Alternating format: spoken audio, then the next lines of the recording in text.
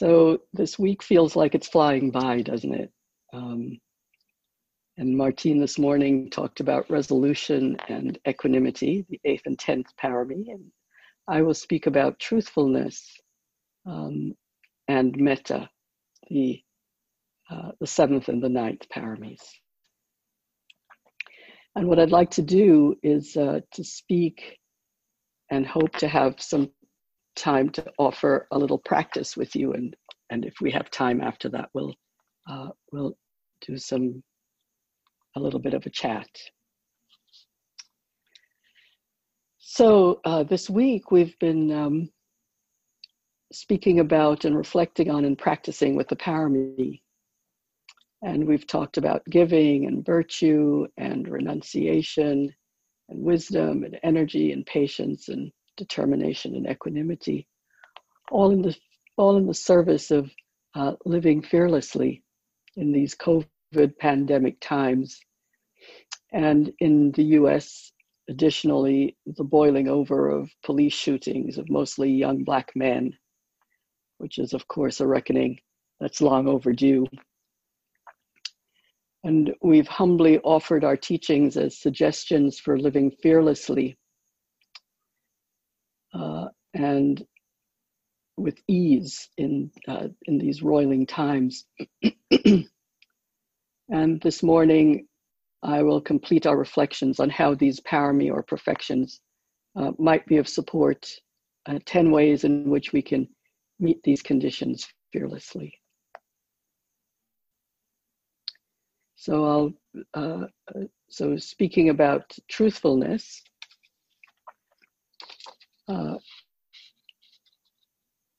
this is from a treatise on the paramis by Dhammapala.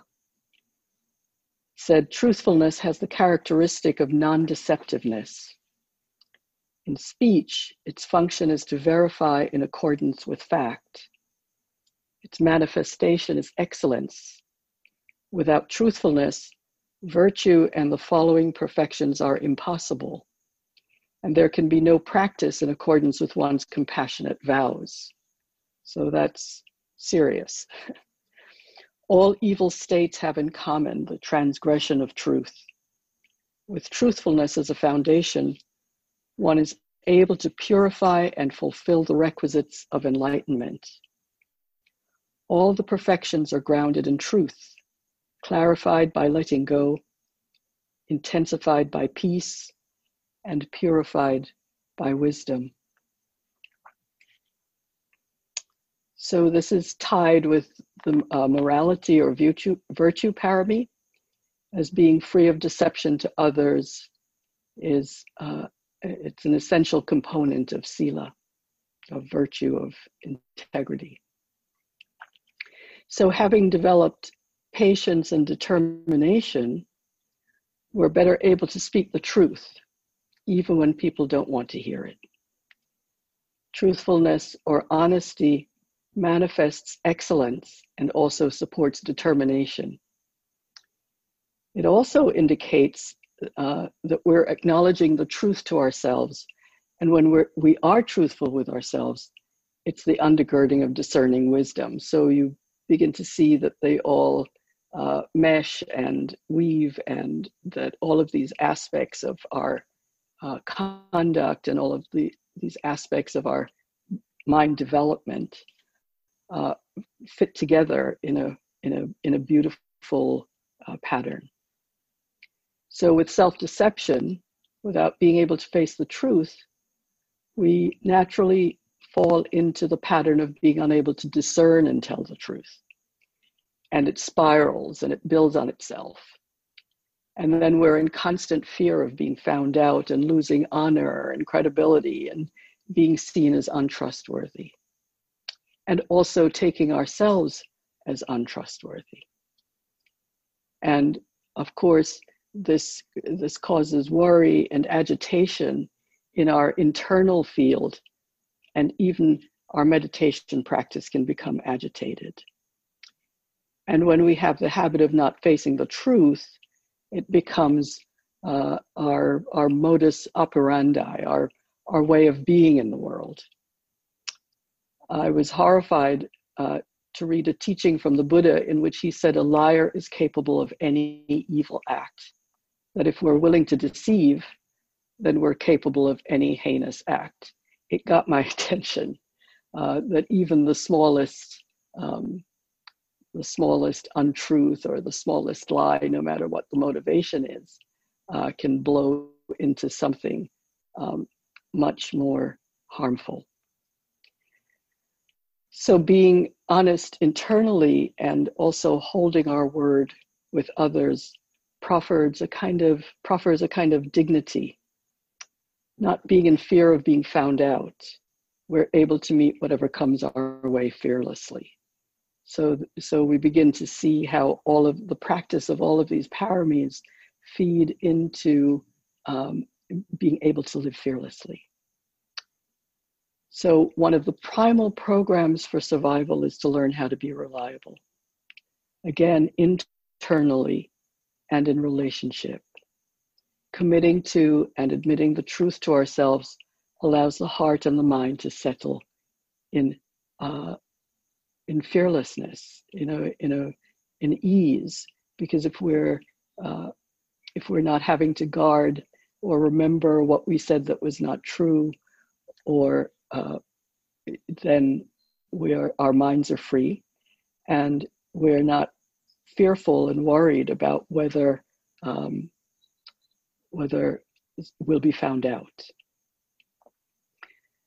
And as you already know, metta or loving kindness is a mental heart state cultivated by practice, in which we have boundless, unconditional goodwill for ourselves as well as others.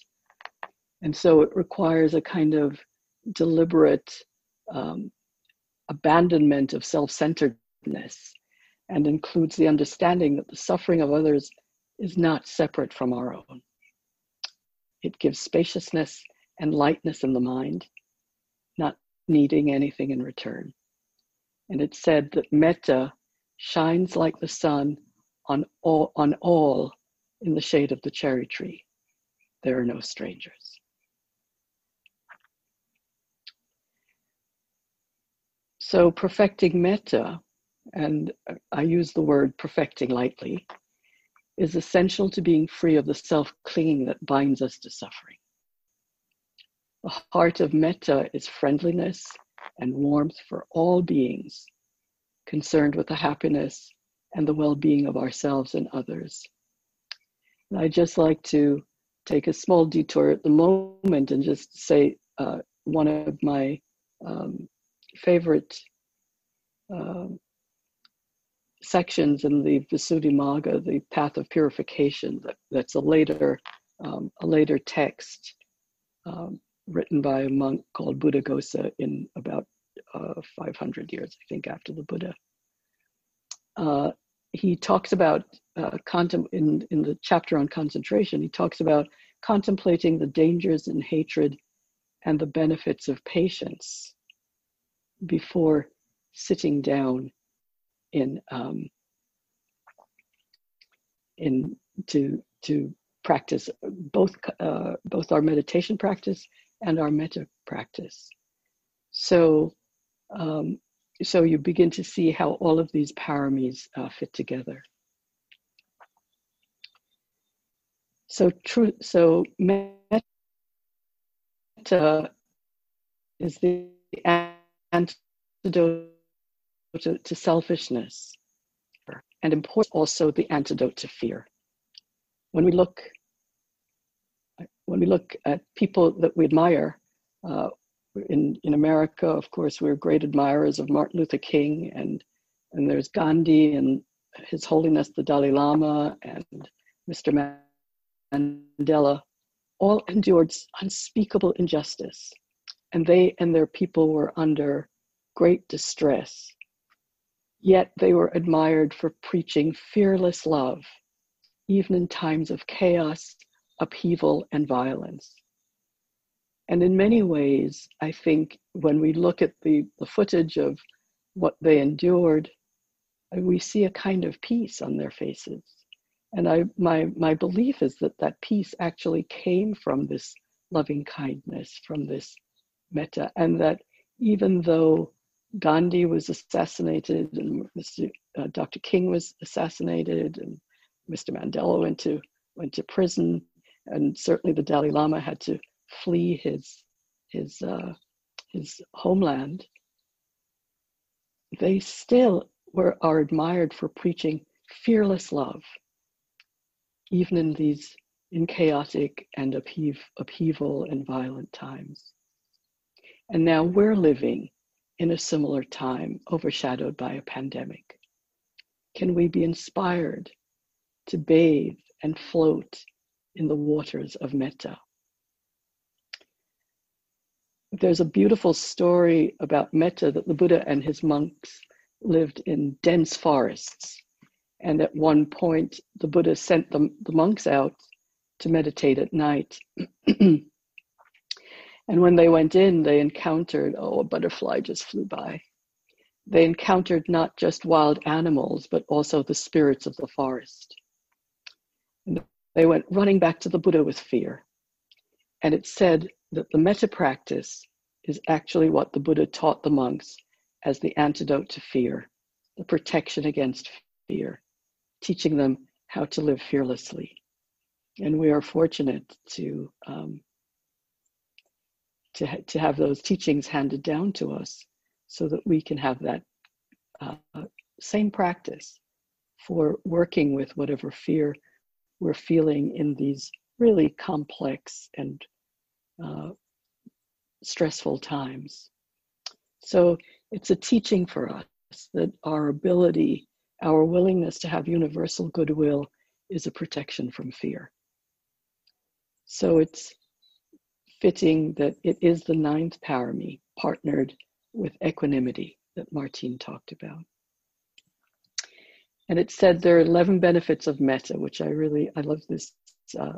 This is from the Anguttara Nikaya. And it's one of my favorite passages in the Nikayas.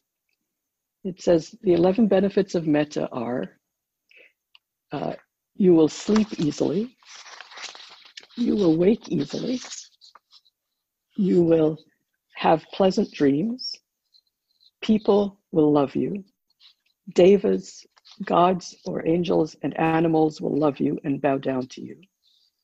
Devas will protect you. External dangers such as poisons, weapons, and fire will not harm you. And this is my favorite one. Your face will be radiant. Your mind will be serene. You will die unconfused. And you will be reborn in happy realms. Now, who wouldn't want these? So I would like to offer you a practice, and these reflections in practice, and encourage you to receive them in that way. So please sit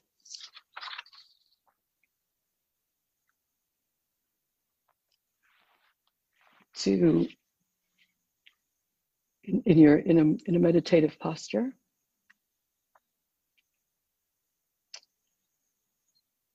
And with a sense of slight delight, like meeting a good friend, notice your in-breath. It's kind of like a beautiful friend, hello, in-breath, and then hello, dear out-breath.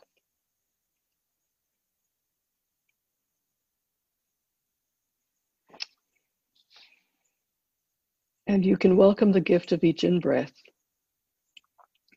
knowing this breath connects us all.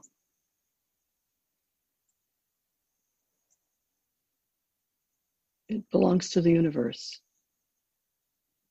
It's the same breath of Buddha, Jesus, Moses, Muhammad, Napoleon, Mr. Mandela, Martin Luther King, all of these beings that have gone before us, and it also is the breath of all of us together on this planet. And then welcome the release of each out-breath.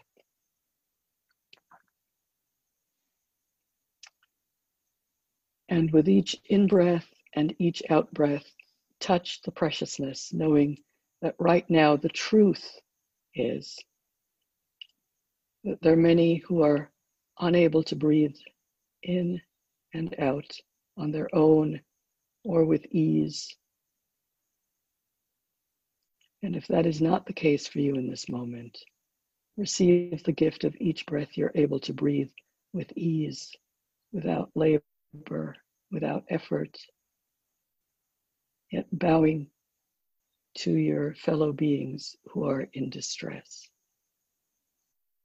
and feeling gratitude for our in and out breaths that are at ease. If you're unable to breathe with ease, do what you can with kindness and care, and stay as present as possible.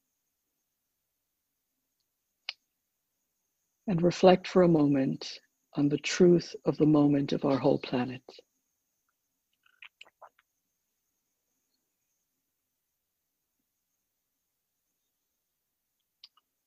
If you like, you can smile to your in-breath, appreciate its presence and the gift it brings of air, and smile to your out-breath, grateful that you can exhale, offering your contribution back to the whole universe, while sending care to those who are not as fortunate.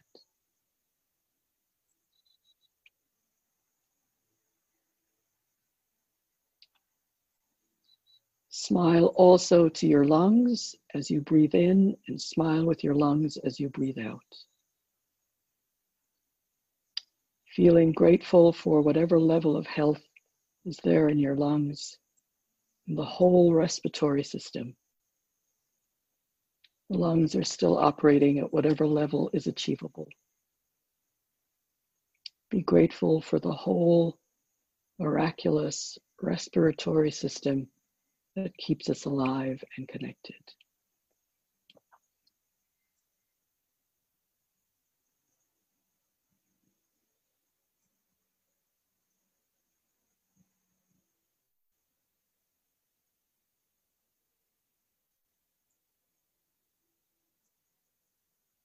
And as you appreciate the gift of lungs, breath, the air, expand your awareness to include the whole body, this miraculous internal community of some trillions of cells, all working together, doing their best, taking care of functions that you don't need to control. Take that in as you breathe, this miraculous human body you have the good fortune to inhabit.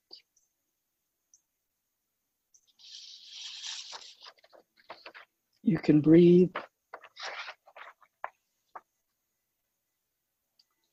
and smile.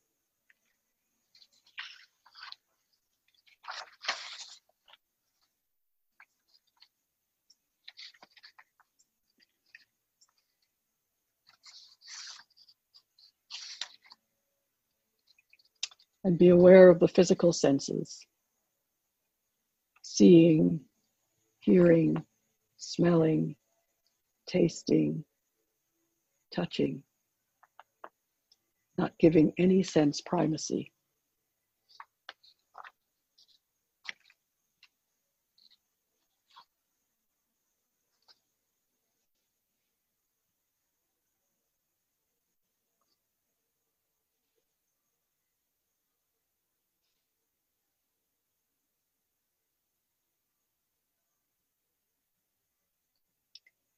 Follow the journey of your in-breath and follow the journey of your out-breath, aware of the larger home of the body.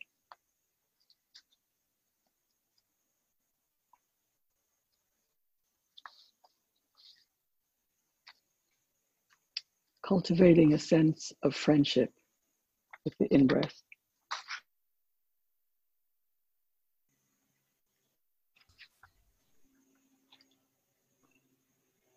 I'm seeing that there are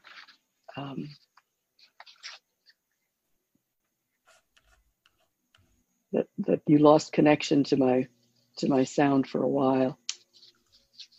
So I hope you were able to continue to just appreciate the body and the breath and the movement of this breath that we take so much for granted, and that we can feel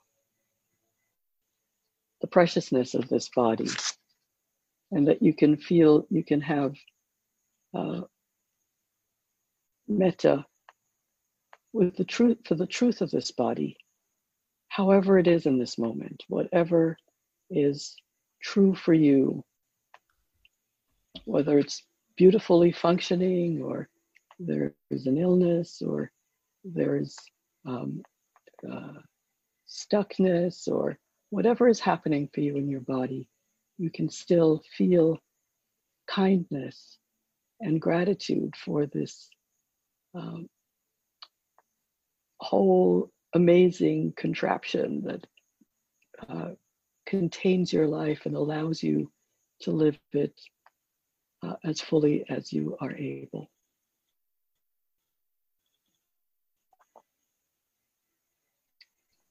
So I apologize for the technology that that lost me. So I will. I'm going to try to regain my balance and regain the truthfulness of this moment, and occupy it fully with loving kindness, and to live fearlessly with this beautiful technology that allows me to speak to you so many thousands of miles away, and bow to it and be really grateful that that we have it, even though it, like us, is imperfect. So I will just ring the bell to bring us out of our short metta and truthful practice.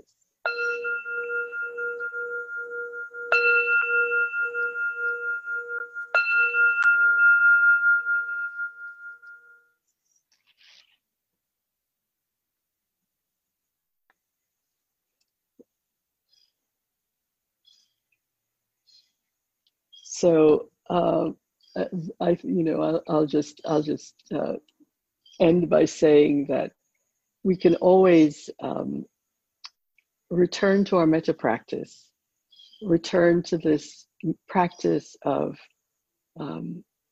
protection, as the Buddha pointed out to the monks, that when they went into the forest with and were scared of all of the animals and the dangers they saw in the forest, that they could actually use this practice of loving kindness, of the wish for the well-being, not only of ourselves, but of all beings, that we could use that as a total protection against the dangers of living in this life. And I think it's metaphoric that we're able to, with kindness and with love, meet the world in such a way that that it's said that with metta, the 11 benefits, one of them is that poisons won't harm you,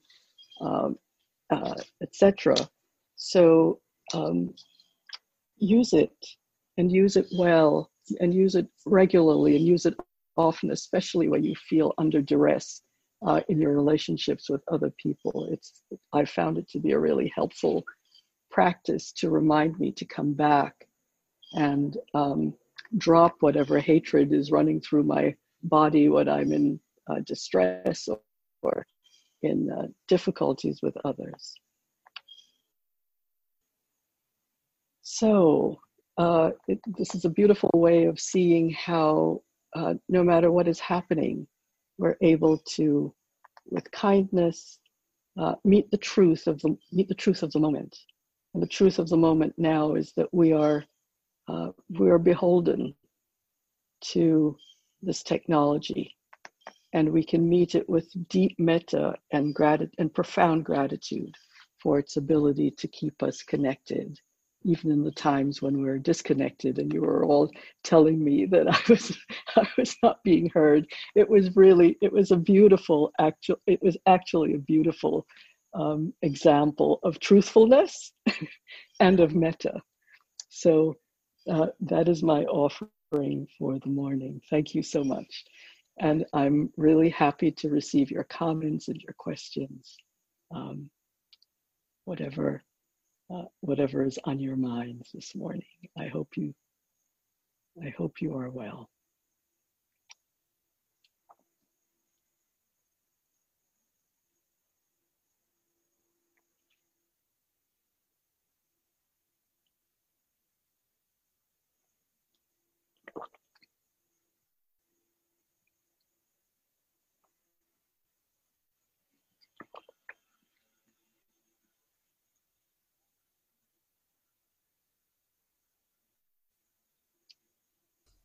Do you have advice for consolidating metta?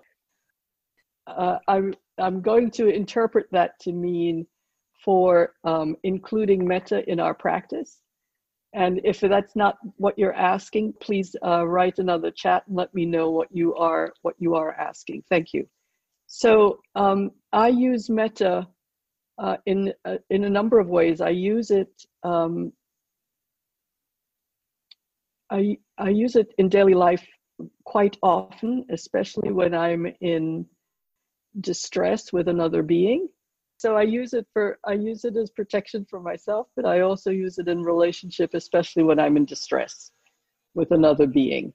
And I remind myself, first of all, of what I said, and I hope you heard when I was speaking about Buddhaghosa talking about metta, as talking about patience and metta together, actually. And he asks us to reflect on the dangers in hatred. And I thought that he would, the reason that this phrase, this selection in the Visuddhimagga so stands out with me is that I remember so clearly expecting him to say the dangers in hatred and the benefits of love, or the advantages of love. And he actually said the advantages or the benefits of patience. So it's really a kind of melding together for us, these paramis and how they work together. So I use metta as a way of reminding myself about patience, especially when I'm in distress with another being. And I find it to be it shifts my internal space, and therefore it shifts the relationship that I'm having with the person in front of me. Because if our internal space is shifted, the relationship also shifts. And I've been really amazed at seeing how in that moment too, I can actually, most of the time, perceive a shift in the other person. Because when I'm relaxed, when I'm really aware of my breath, aware of my breathing, and aware of this being as a person whom I can actually love unconditionally, even though I'm having a terrible time with them or a hard time with them. I see it now how the Buddha saw it as protection. And so that's how I use it. I do a metta practice every day with my meditation practice. That is how I end my meditation practice. For all, and if I'm short of time, instead of going through a whole list of people, I will do it for all beings. And that keeps me connected. It keeps me grounded in the wisdom of my interconnection with the whole planet, with all of the beings on the planet, that they need me and I need them. And I'm hopefully reminding myself of that. Martine, you have something to say? No, it's just somebody asked a very interesting question about... Yes, because just to let you know, I lost the chat. I lost the chat when we lost the connection, so I lost all the questions that were there before. So thank you. So that's why there was one about what white lies, and I'm going to read it. Okay. So what about white lies when we have to say something that's not true to protect others from getting hurt? There's actually a sutta on that, and I'm trying to recall it. But it's not coming. So I'll give you my answer rather than the Buddha's answer. I hope it will be sufficient. Yeah. So can you actually the white lie, I think, may be the shortcut, right? That one of the things that we can actually say is, I don't want to answer your question, because I'm afraid it will hurt you. My answer will hurt you, rather than saying a white lie, which just then, complicates the whole situation. So that's how if I feel as if I can't tell someone the truth, I will tell them the truth that I can't tell them the truth, rather than telling them something that is not true. I hope that that's helpful. It might not be helpful in all situations, but I think it's helpful in most. I don't know if you see it in the chat, was asking you about any recommended recorded guided meta practice that can be used to explore this more.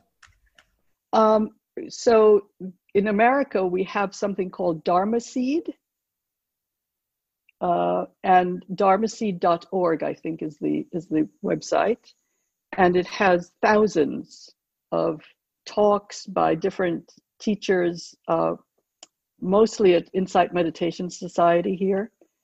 And if you go there, it's quite easy to find a particular teachers. It's also quite easy to find by subject.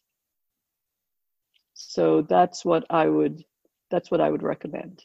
Then there was a question about how can we use the quality of truthfulness as its fullest power right now in the time of COVID?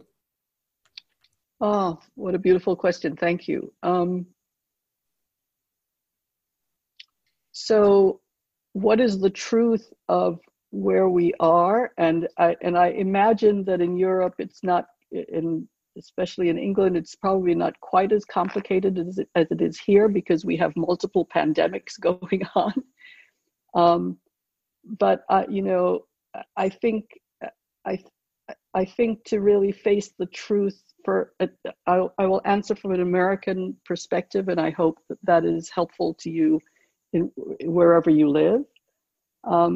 Certainly, I think that what is happening now is we are unearthing much of the truth that we have known, but we haven't really faced squarely. And I think in difficult times, much of the time, we're forced to actually face the truth, even if it's unpleasant. And I think Dharma practice actually gives us the strength, the inner strength and durability and endurance to be able to face unvarnished, unpleasant truths.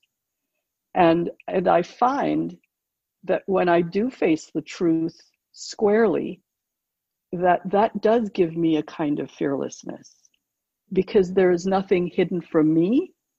And if I'm telling the truth about that truth, I'm also not hiding it from whoever I'm in contact with. And so it's like an armor. It's not just a perfection or a kind of ungrounded thing that we do for practice, but it's actually quite practical. It actually grounds us in our ability to work with what is true. If we're not working with what is true, and if we're not telling the truth, we're in fear, because we're always in fear that either it will pop out, or at some point when we face it, it will have multiplied and become more complex. I find that if I tell the truth right now in this moment, there's a simplicity to it. If I leave it, and even later on, if I then can tell the truth, the situation is much more complex, because now I have to deal with the fact that I've lost trust. Either if the person has not told me the truth or I've not told them the truth, we've lost trust in each other. And so even though it may feel difficult, or it may feel like the truth may be hurtful, perhaps being aware of it, using our mindfulness practice to be aware of what is hurtful, or what may be hurtful, to actually present it in such a way that is not hurtful, if you know what I mean. So, for instance, to say, what I'm about to say may hurt you, and it's not my intention to hurt you, but I want to tell you the truth. This may also go for the white lies question. I want to tell you the truth. And if it hurts you, please tell me and let us work through it. But we tend not to want to do that, right? We want, because it's not as easy a way out as actually telling the white lie. So I know I reverted back to that other question, but I think this was connected to it. No, there was more comment on that. So you answered the comments, actually. And then... Oh, good. Thank you. I am still very impressed by your talk yesterday about patience. It is a way also to meet the condition without fear as metta.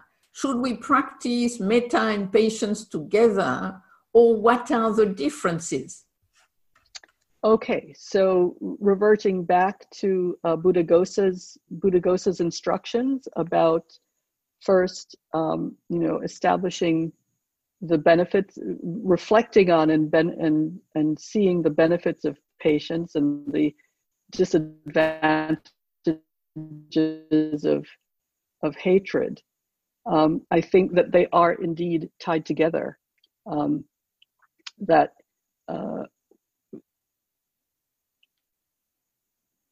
metta and patience again are tied up. That without patience, it's very, very difficult to really have true metta for ourselves or for anyone else. Because if we're impatient, we want things to be resolved. We want things to hurry up. We want everything to be back to where we thought it should be, or where we think we should be going, and where our internal being is being roiled up by the impatience. And that's why I think Buddhaghosa instructed us that in order to establish metta, that patience is necessary. So I don't know if that answers your question. I hope it does. So while being truthful is something I try to practice in my personal life, I find that in the workplace, it is often not an option, because it can cause tension between colleagues. So what's occurring to me, and I don't know if this is helpful to you, I hope it is, but I think that for me, and I think it goes back to the white lies question too, to actually tell somebody truthfully that you cannot respond to the question, or you can't respond to the situation, because to tell them truthfully might be hurtful. So in that way, I think what we're doing is we're actually indicating to the person that we have care for them, and that we have care for ourselves too. And then patience comes up because I practice, I really am so in love with the practice of patience. I'm always reminded that I can actually take a few deep breaths before I respond to a difficult person or a difficult question. So if I'm taking my time in that moment when the first to tell little white lie, no, that didn't bother me, or when it actually did, or to say, oh, fine. Gina, we are really losing you. Can you hear me?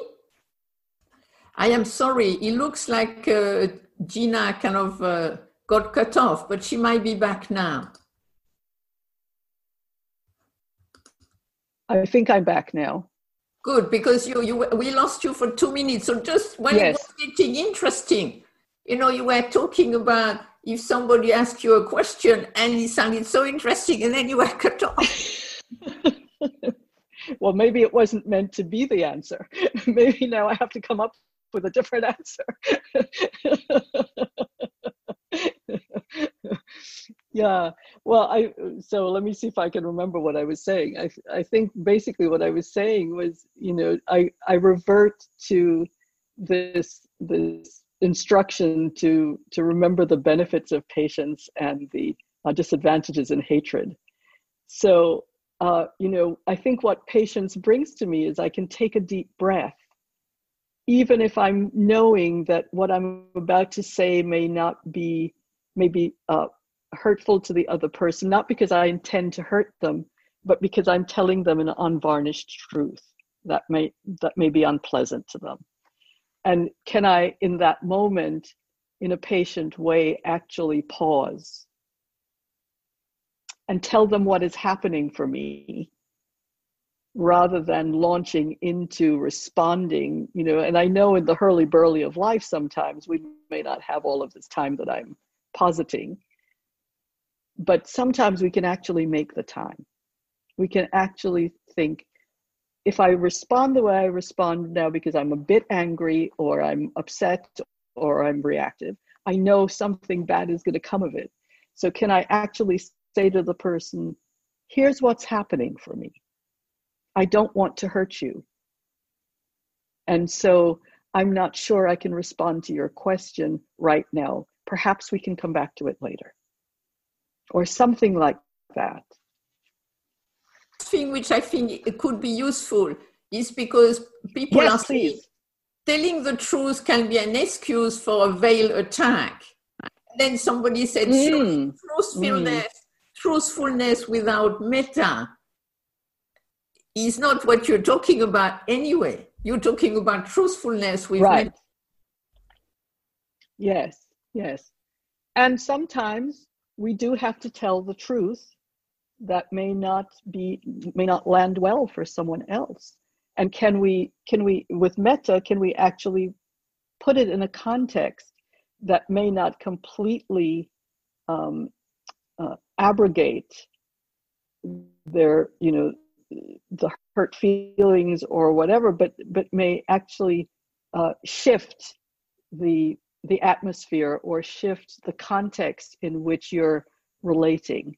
I think that's a really important point for all of us in practice, is that instead of getting caught up in the hurly-burly of the moment, oh, a beautiful red-tailed hawk just flew by. I'm having these amazing experiences.